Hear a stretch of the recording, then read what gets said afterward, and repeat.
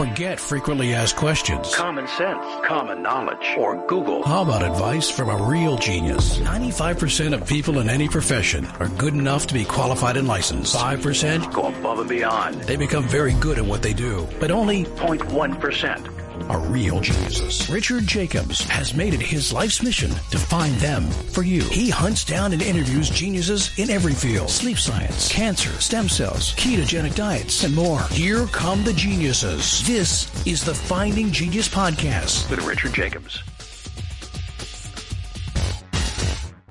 Before we begin, a note from our sponsor. I'm Richard Jacobs, Executive Director of the nonprofit Finding Genius Foundation and host of the Finding Genius Podcast. In late 2016, I was rear-ended at 65 miles an hour by a truck on the highway, which sent me off-road into a ditch. The impact of the collision gave me a concussion and other injuries. At the hospital, a CT scan showed that I had thyroid nodules, which turned out to be cancer. It was then, when I had a biopsy of my neck, that I realized even if I was a millionaire, I wouldn't want a second or a third biopsy due to the pain and the invasiveness of it. And appointments at that time for thyroid experts were 3 to 6 months out. And I was worried about dying now, even if that was irrational. So because of this, I've decided to raise money to conduct a literature review on steroids, on the causes of anxiety and depression, a condition that affects well over 50 million people in the United States and hundreds of millions worldwide. Our goal is to create a codex, a guide that reveals all possible treatments for anxiety and depression for people that live with the condition, or for loved ones that have it, as my wife and my son do. To find out more about our fundraiser, visit findinggeniusfoundation.org and click on current initiatives. And now, to our guest.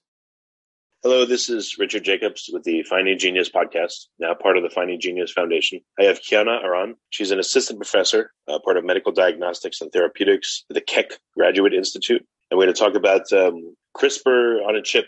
I hope I described it properly, but I'm going to ask her about that. So, Kiana, thank you for coming. Thank you so much for inviting me. I'm excited to be here. And it's CRISPR chip. We call it CRISPR chip to just make it more fun. Well, very good. Tell me about your research, please. Sure. Sounds great. I'm actually an associate professor now at Keck Graduate Institute, and I'm also the CSO of Kadia Bio, a company that I am a part of, as a way to translate some of my research into commercial products, which I'll talk about. So I'm an electrical engineer by training who is fascinated about biology. I always was.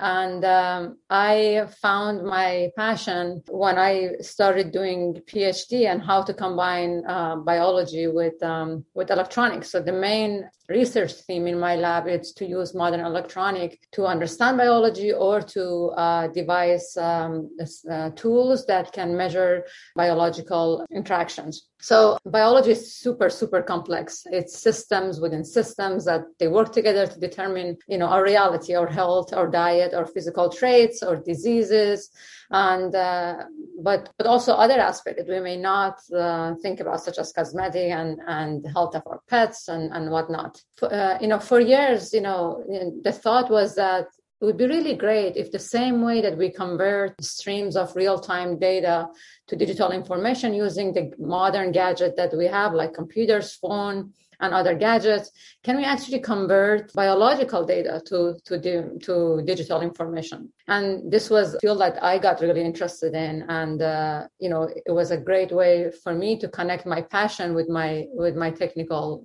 skills. Yeah, so this basically is the theme of my research, and to just give you a little history about what is it that I'm doing in the lab and what is this digital component that I'm talking about. I want to briefly talk to you about, what is the major component in the majority of the digital gadget that we use today, and how are we converting those major components to something that can really connect with biology. When you think about all of the gadgets that you work today, like your phone, your computers, there is a major element in all of these devices. It's called transistors. Transistor was one of the major technological advances of our centuries, where it was also a Nobel winning discovery. An invention. So the transistors were invented around 1950s to address a specific, problem. Back in the days, all the communication used to happen using vacuum tubes. I don't know if you still remember, but I remember my grandfather using to have, vacuum tube based radios, right? I've seen them. Yeah, I've seen them. Yeah. So the communication, long distance communication, used to be done by vacuum tube. When AT&T commissioned Bell Lab to actually design something that can operate better than vacuum tubes, that you can have long distance communications in a more effective way. So this is where William Shockley and his colleagues started working on using a new material that can replace vacuum tubes. And then they discovered, or they invented transistors by replacing, by using a novel material at the time, silicon and germanium, to be able to make transistors just to address that telecommunication issues that they have. They never thought about the majority of the applications that we are using transistors for today, and those applications were never thought about at the time. It was a change of material, to silicon and germanium that enabled us to have faster switches, faster transistors, and later on we started using them in computers, and nowadays you can see them in basically any electronic gadget that you see. So silicon was great, and switching to that material enabled us to basically do that. But silicon has limitations. When we think about, okay, can we use transistors to connect with biology now? Can we expand the application of these transistors? Can we actually generate the next generation of these transistors that can enable us to connect to biology?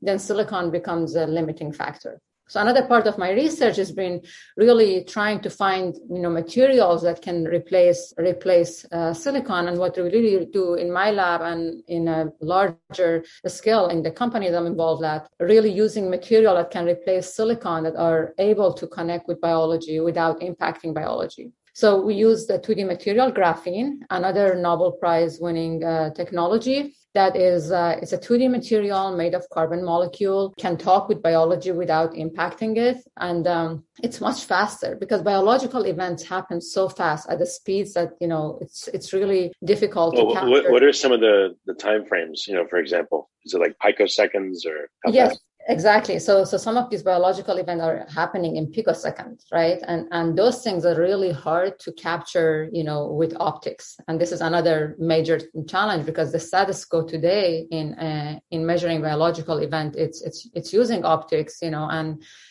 as you probably are familiar with, that optical instrument are bulky, are difficult. You always have to have a label that we can optically detect, and this is because optical wavelengths are limited, because they in order to be able to pass through smaller scale, biology, you need to have, much smaller wavelength to be able to detect those, and optics is limited in that context. So that's why when you're doing, let's say, all of these, optical systems that we have, they all require amplification, because you really have to make biology bigger and make the signal bigger in order for you to be able to observe it with optics. And this is where we are in understanding modern biology today. And, there has been not much focus on really, utilizing the highest speed and modern electronics to really connect with biology. So this is what we're doing. We're changing the material from silicon to something that it's faster than silicon. It can interact with biology in a much friendlier way. And we're trying to really capture this biological event in real time,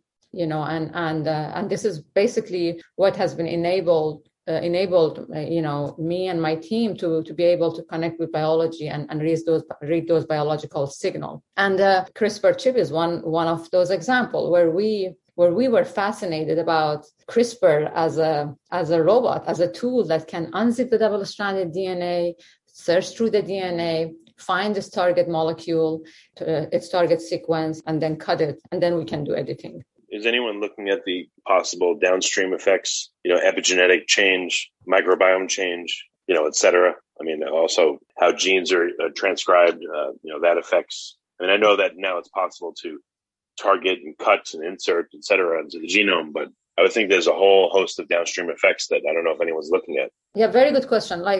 Before even moving to CRISPR, explaining CRISPR to you guys. So our platform is not only limited to CRISPR. We can really look at, interaction of, let's say, RNA binding proteins, right? Because those events are also not clearly understood. We know these things from the phenotypic result that we see from these events, right? It's really hard to understand why, for example, protein A is binding to this RNA, but protein B is not binding. Why this RNA with a single point mutation can have such a strong impact on the protein machinery. Before we continue, I've been personally funding the Finding Genius podcast for 4.5 years now, which has led to 2,700 plus interviews of clinicians, researchers, scientists, CEOs, and other amazing people who are working to advance science and improve our lives and our world. Even though this podcast gets 100,000 plus downloads a month, we need your help to reach hundreds of thousands more worldwide. Please visit findinggeniuspodcast.com and click on Support Us. We have 3 levels of membership from $10 to $49 a month, including perks such as the ability to see ahead in our interview calendar and ask questions of upcoming guests, transcripts of podcasts you're interested in, the ability to request specific topics or guests, and more. Visit findinggeniuspodcast.com and click Support Us today. Now back to the show. But then RNA-B, which has, other mutation, does not have that impact, right? So those are not really understood. And one of the things that we're trying to do, with our platform is to really look at, can we actually see what are the proteins that are binding to this RNA? Let's create some sort of a mutation and see how that mutation is impacting this binding, and can we create some sort of a stream of data that can really help us understand this phenomenon, and there is no tool that can take us to this nanoscale level and help us understand those at that scale. So this is something that it's also possible using fast speed electronic, which we are trying to take advantage of. Yeah, I just wonder if anyone's studying, again, the potential downstream effects. I mean, I know that I guess there's a myriad of effects, but is anyone looking at that specific?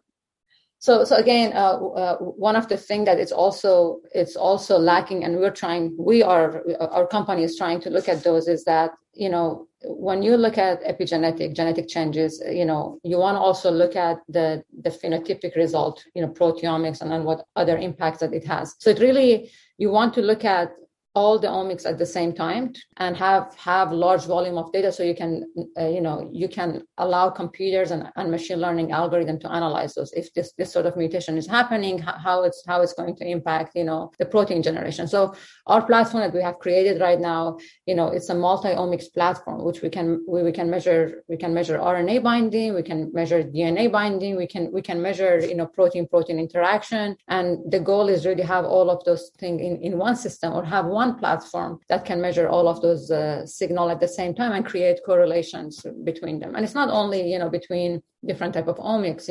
When you even look at 3-4 different type of proteins together, the relationship and how those proteins and their concentration goes up and down, it's really, really important. We have no tools that can look at all of these things at the same time.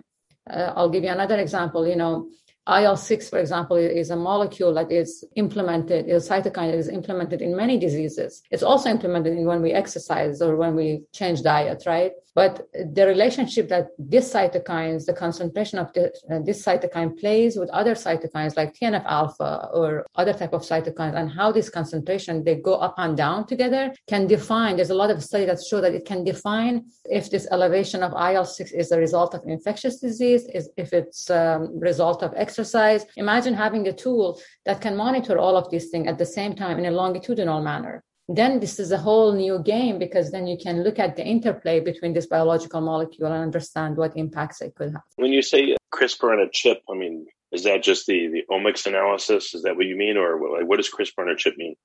So CRISPR chip basically utilizes the function of CRISPR as a technology. What does that mean? One of the things that CRISPR does, it can unzip the double-stranded DNA, find this target sequence precisely in the DNA, and then cuts the double-stranded DNA, and then you can do editing, right? What I was fascinated with back when I was at Berkeley, I looked at this as a robot, and I was like, wow, what if we can monitor the function of the CRISPR as it does its search function? And can we actually use that to identify and search for a specific DNA in our sequence, basically as a genotyping tool? And the whole goal was that if CRISPR can do that in a cell, can it do that on a chip? And can we actually eliminate the need for amplification if we have a system that can precisely monitor the function of CRISPR chip? So CRISPR chip is basically a genotyping tool where you can detect your target DNA without the need for amplification. So you just take your genetic material, you put it on the chip, and our chips are decorated with CRISPR, and then CRISPR can do whatever it does in the cells. It looks for a target, bind to it, and then once that binding happens, our chip can detect it. If you like this podcast, please click the link in the description to subscribe and review us on iTunes. And we have been able to detect multiple different diseases using the technology. We have been able to detect sickle cell disease, ALS disease, Duchenne muscular dystrophy without even needing to amplify the genome and directly detect the sequence of interest. So this is what CRISPR chip is as a gene search engine, we can call it, where we actually eliminated the need for amplification for some diseases, mostly genetic diseases so far, and we're expanding it for other applications as we speak. Why don't you need to, when you say amplified, you need to have many thousands or millions of instances of CRISPR in order for it to work? Is that what you mean by amplification? Yes, so not CRISPR, but your target. So the main way that DNA and sequences are detected today, even when you're using next-gen sequencing or other type of sequencing technology, you usually know what target you're looking for, and then you design primer where you really amplify your target to thousands and millions of target molecule before you can detect it with PCR or sequencing methodologies, and this is a major bottleneck because PCR is very complex. It requires specific lab facilities, and in order for us to be able to just amplify the target before we can even detect it, and it's major limitation that we try to. But how many CRISPR molecules are needed to accomplish a given break and repair? How do you know the ratio of how much is needed to the number of cells to be affected? Those we test, those are all done with in vitro testing. So right now with 1,000 CRISPR molecule in our chip, we can detect, easily genetic mutations that from DNA material that are, obtained with a single buccal swab. So if you have a single swab and you take the genetic material out of that single swab and you put it on the DNA on our CRISPR chip with 1,000 CRISPR on it, we can easily detect if search those mutation and detect those. Of course, for other type of diseases like infectious diseases where the target material, where the amount of DNA is not that much in the system, then we need to, we are trying to improve the sensitivity of our platform to be able to also detect those without amplification. So the genetic material, when working with CRISPR, what does it typically take? Millions of replicants, or, how much savings are you getting in terms of replication amount? So when you, in a single buccal swab, you have about 20 to 30,000 molecule of DNA molecule, and that's enough for us to be able to detect, provide a yes or no answer if you have that a specific target gene in the sample or not. Normally when you do in normal processes, you have to create millions and millions of that target in order for you to be able to detect it with optical techniques. Are there parts of your research that are now in clinical trials, or how far along are you? Yeah, so perfect. A great question. So the CRISPR chip technology, we call them a CRISPR chipset. They're part of the company I'm involved at called Bio. We're actually working with partners for various different applications of our chip. So the first application of our chip, it's actually not detecting genes for genetic diseases, but using it for CRISPR, quality control application. One of the major challenges with CRISPR technology is that, we haven't been able to effectively or master the use of CRISPR. We still have to assess CRISPR efficiency in using some sort of an in vitro method that are very lengthy, they're not very accurate. So there's a lot of effort on ensuring the efficiency and the efficacy of CRISPR itself. So we have many partners we work with to identify which CRISPR design it's best suited for their application. If they're doing editing, how much their editing has been successful. So before you move to cell trial or to in vivo studies, you can test for various different type of CRISPR molecule and identify the ones that works best for your specific application. So this was the first application of our technology that we offer to the market, and it's a commercial service that is available for that based on this technology, which we don't have to do any amplification of your sample. You just you edit your cells, and then you look and you monitor the editing efficiency before and after editing, and then you compare it across different type of CRISPR and RNA complexes, and you see which one is more efficient. We're also doing a lot of genotyping for plants as well, where you have people in the field where they want to see if their plant are modified or not modified, and they can also use CRISPR chip in the field to do those type of testing, and other applications which we work with our partners to use the technology with. And of course, we have to improve the technology for infectious disease to be able to reach a point where we don't need amplification for any of those applications. Why is there amplification not needed? Is it like a microfluidics flow system on the chip that allows you to use a lot less material, or what are the factors that allow you not to have to amplify the material? So our chips, because as I mentioned, they're made from graphene. Graphene is very, very sensitive to charged molecule. That means if a charged molecule comes close to the graphene, it can change the conductivity of the material significantly, and that can be detected easily with our system. So now imagine you have a CRISPR molecule sitting on your sensor, and it interacts with your target DNA. If it binds to your target DNA, it brings the whole DNA down very close to your surface of the graphene. And because DNA is charged, it's a negatively charged molecule, it impacts the conductivity of our material, and therefore what the transistor is reading in terms of current and voltage. So basically we are using the property of biological molecules that are charged, because proteins are charged, DNA is charged, and this charged molecule can impact the graphene conductivity, and that we can sense very sensitively with our chip. So now having a single DNA molecule, if you bring that down closer down to the graphene, that can impact. So now we have 1,000 CRISPR sitting on the graphene, so that they potentially can bring 1,000 molecules down to the surface, and those changing charge can be detected. Okay, I see. So in most lab systems, and then also in biological systems, there's so much going on, there's so much material moving around that the efficiency of CRISPR is just way lower, right? Yeah, and people are not using really CRISPR for DNA searching. The majority of people are using CRISPR for editing, right, in cells. So we're just combining basically the power of CRISPR in searching, because CRISPR basically hops or scans the whole DNA to find its target. Whereas other techniques where they detect DNA, they really have to have a probe specifically designed to that specific piece of DNA. That means that you have to create a lot of those pieces of target DNA to enable those interactions. Because if you don't create those small pieces of target DNA, then those interactions are very difficult to really happen. You have to have abundance of those target molecules for those interactions to be able to happen effectively. For us, we don't do that. We let CRISPR does what it does, and we're really using the power of biology as technology rather than trying to reinvent the wheels.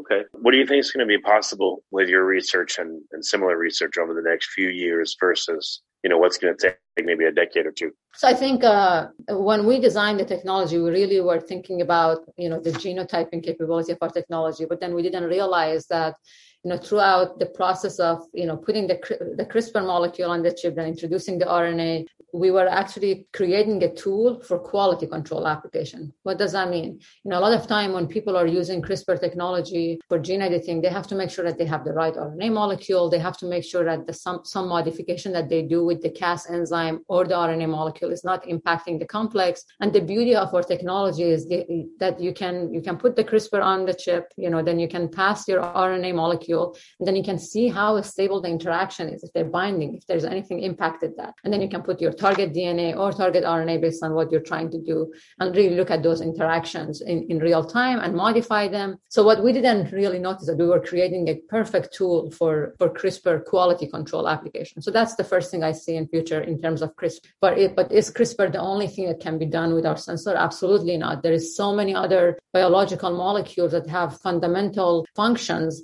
that we are able to capture those functionality on our chip and create really and basically utilize biology as a technology on our platform. Example of those, olfactory receptors, they are very sensitive to small molecule, and you can smell things basically based on those. So what if we put those on the chip? You can create an electronic nose. And in fact, we have, our company have signed a new contract with one partner where we are, designing those electronic nose using this biological molecule. So another example of using biology as technology. And again, in general, because the capability of our transistor, because they're fast, they can monitor a lot of biological interactions, and there is no label, there is no optical labels. You can use them for monitoring protein-protein interaction, protein RNA interaction, protein DNA interaction, and a lot of this thing can be done by simply reconfiguring what you're putting on the chip. Whereas in status quo, like ways of things that are being done right now, the status quo for that is that basically you optically label everything, and those labels cannot be the same. You have to design and spend a lot of time on designing those labels. So the reconfigurability of our technology and the way that we can scale it up for different applications, I think it opens door for many new findings and exploration for biologists and in looking at these biological molecules and biological events. Well, very good. Kara, what's the best way for people to find out more about your work? Where can they go? If you guys want to look at our company, Kadia Bio, where we are, commercializing basically a lot of this transistors-based technology for interacting with biology. And also my lab at aranlab.org, where you also can learn about what other things we're doing, using electronic for biological application and improving our biological understanding. Well, very good. Kara, thank you for coming on the podcast. I appreciate it. Thank you so much. If you like this podcast, please click the link in the description to subscribe and review us on iTunes. You've been listening to the Finding Genius podcast with Richard Jacobs.